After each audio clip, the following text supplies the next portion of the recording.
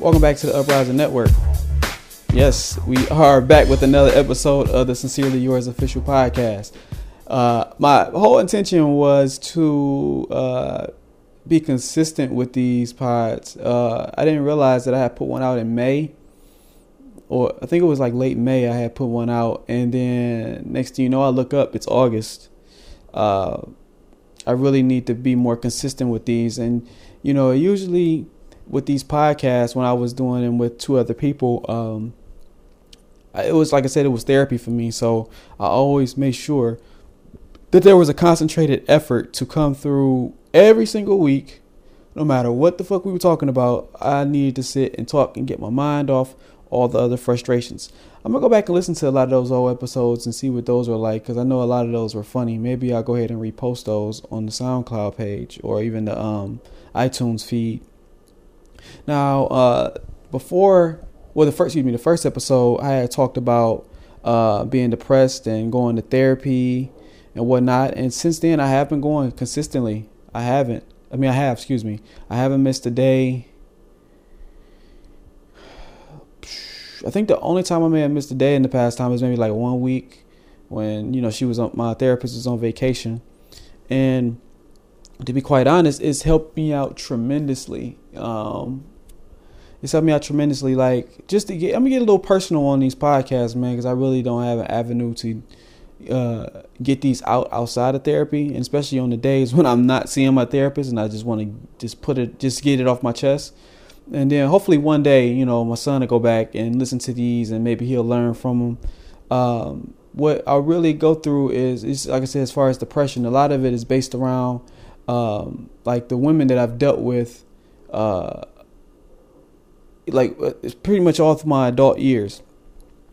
Some people will be like, man, what women got you stressed out, or, domestic violence issues and shit. Not me beating on women. I've definitely had my ass kicked by a woman before. And it usually because she was very insecure, or, it was me expressing how unhappy I was in a relationship. And then next thing you know, I'm getting cracked upside the head. And what I look like to be fighting a woman, especially a woman I know I can take. And the next thing you know, I'm the bad guy. Next thing you know, I'm in jail. But I digress. But specifically, therapy is just to remind me of how I'm not necessarily out of touch with myself. Just having someone that I do not know personally, just to hear me out and to have an unbiased opinion, is super helpful, because she doesn't really, she doesn't know anyone, people that I'm talking about, so that she can really give me some sound advice or some sound counseling to what she feel like is necessary to help me get through it. I've suffered from some anxiety issues. Some of it stems from when I do release content on the uprising.tv, how scared I am every time, to where I'll just post a video and then I don't even look at it no more. Like, I don't go back and I don't check no numbers. I don't check no analytics. I don't check any comments. I don't check to see who's watching it across the world. If anybody's watching it, nothing. I just throw the shot up, turn my back, and run back down the court. And then when it's my time to grab the ball again, put it up, I shoot it, don't even see if it go in. I turn around, walk back down the court. It's all anxiety based. And I think, I'm not sure, it's been such a while ago that I compared it to every time I put out a video, it's like jumping off of a waterfall, and every single time, and I don't really know how to swim, so I look down on that waterfall and I jump every single time, and then my stomach drop, I hit the water, whew, okay, that wasn't that bad. I get up, do it all over again. Okay, so that's where a lot of my anxiety comes from. Like, it's a lot of things that really triggers really triggers my anxiety.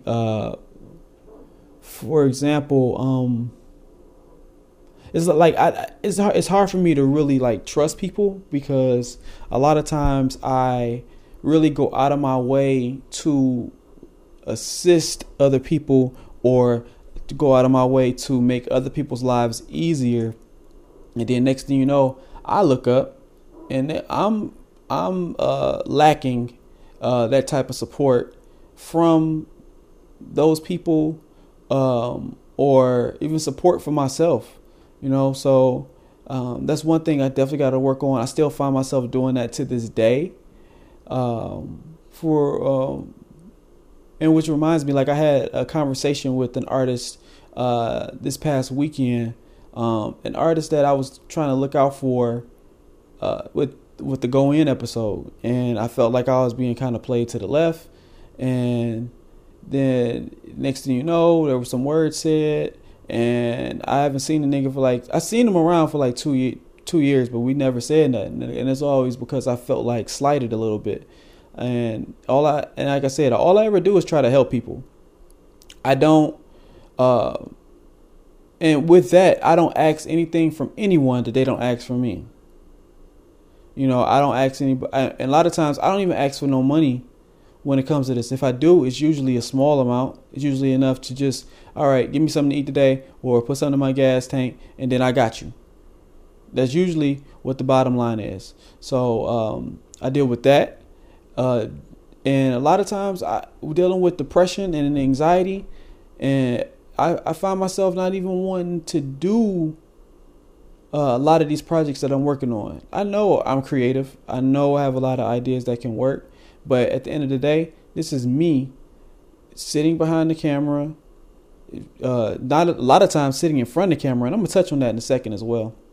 Sitting in front of the camera, coming up with all these concepts, reaching out to people, scheduling, and on top of my own personal schedule as well. So that's rough. But therapy is super helpful.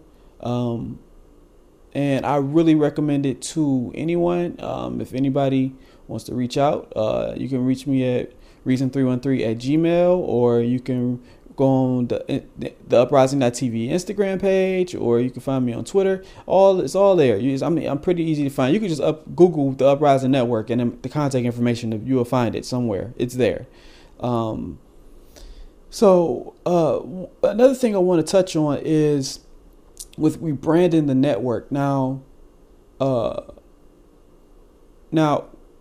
when years ago when I started, I was doing music videos, and those were really, really good for me because I knew I could just do the video, give it to the artist, and the artist do all the work behind the video. I'll post it a few times. I post it on the YouTube channel, whatever, and then the artist just do all the work from there. So that seemed like, okay, this is easy. I get paid to do that. The artists do that, to push themselves. Next thing you know, word of mouth spreads. Oh, I want to work with Respect the Shooter. Oh, I want to work with Respect the Shooter. Next thing you know, I'm booked up for the weekend, doing 2-3 videos in a day, 5 videos in a week sometime. And then sometime that shit slow up. Now, when I say that to say this is, with the Uprising Network, this is my baby. And it's really hard for me. I'm terrible at promoting myself. And also, there are projects that I brought people along for on the network. Sometimes it just don't work out, or they can't be consistent enough with me. So a lot of times I put myself in front of the camera, which I do not like to do. In this day and age, people buy into a specific person instead of specific brand. And I don't like that. I honestly do not like that. I liked it when, say, for example, I'm a huge Rockefeller fan. So everything under that Rockefeller umbrella, I support it. It wasn't like, yo, I'm just a Jay-Z fan, and so I'm only buying Jay-Z, supporting Rockefeller because of Jay-Z. No, I support Rockefeller because I believe in everything that it stands for.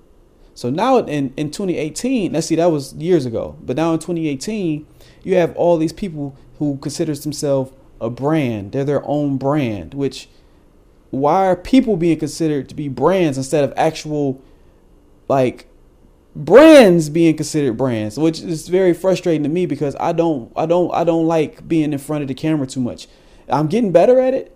I don't really even like my voice, to even be talking on a podcast, but I'm definitely getting better at it. And I know this is what I got to do. I got to be my own cheerleader. So I've definitely taken some time off from being consistent and putting out projects. If you go to uprising.tv, you can see that there are spurts where I put out 7 videos in a week, or it'd go to 10 videos, and then one time it'd be 1 video a week, or it'd be no videos for a couple weeks. But I am still working. I'm just trying to find a different way to get my content out there, because what it is that you have all these people in these videos that I'm working with. People are like, okay, so who? It's more like people are involved with the who instead of the what. They want to know who is involved with these things instead of what these things are about. And I really don't get that much support online as well. As far as people like sharing my content, the most support I get is usually on Tuesdays. On Tuesdays, people hit my DM, bro, I got this video. I get a bunch of comments, yo, bro, good job. Or they'll copy the video and post it on their page and whatnot, which is fantastic. Tuesday is by far the biggest and most, has the most impressions every single time. And I try to do it every week, but I want to change it up because I'm tired of doing it the same format that I have it. I got a logo for it and everything, which I haven't used yet. I got logos for most of my projects that I really haven't used. But anyway, so I feel like I'm just babbling. But I'm trying to figure out what is the best way for me to do it, because I grew up on the Suge Knight phrase where it's like when he was down playing Puffy, like all in the videos dancing. I'm not trying to be all in the videos dancing, but it seems like that's going to be the only way this shit is going to work if I'm all in the videos dancing. It's for lack of a better phrase. So I'm going through that right now. I'm really trying to figure out what is the best way for me to do that. I do have definitely a support team. Everybody you see on camera is a support team. I may not talk to everybody every day, or it may not be like a family environment per se, but I know that I got all of their support for sure. So I'm changing a few things up. Ladies Love Lyrics is still going to happen. Go in. It's going to have a different format. I'm going to put myself in front of the camera more often when I do interview these artists. And I got some good feedback on the last few Go In episodes as well. I think the last one might have been the Travis Chandler episode. I got some good feedback. A lot of people said that was the best episode yet. And a lot of it had to deal with, of course, how Travis answered questions, but also how the questions that I gave him when we were having these conversations. And even he was saying, like, a lot of it I had cut out, but he was saying, like, damn, a lot of them questions I ain't never been asked before. So he gave me some good praise on that as well. So I know I'm definitely got to get better with the interviewing. Like I said, Ladies Love Lyrics is happening. There are a few other projects that I want to do in front of the camera. A lot of times I don't have nobody to handle the behind the camera thing. And so dealing with my therapy and dealing with rebranding, I had to definitely take a step back this summer. There were a lot of things that I wanted to do. I had a game show that I wanted to do. There are, I haven't even announced some other things, but primarily the game show is definitely what I wanted to do. It's an idea still nobody else is doing. I don't feel like anyone is putting out as much as original content as I am. I really honestly feel like nobody can fuck with me on that. I'm basically a one-man team behind the camera. So since I feel like nobody can fuck with me behind that, do I be cocky with it? I don't know if I'm. It's a difference between being cocky and confident. Excuse me. I am confident with my work. It's more so like I just don't want to be seen. That's just the whole thing. So my therapist is helping me out with that. Like just do it. A lot of it is really just do it. I remember the first time where I just launched the net. I jumped out of bed, and I think the first thing I did for the network was a podcast.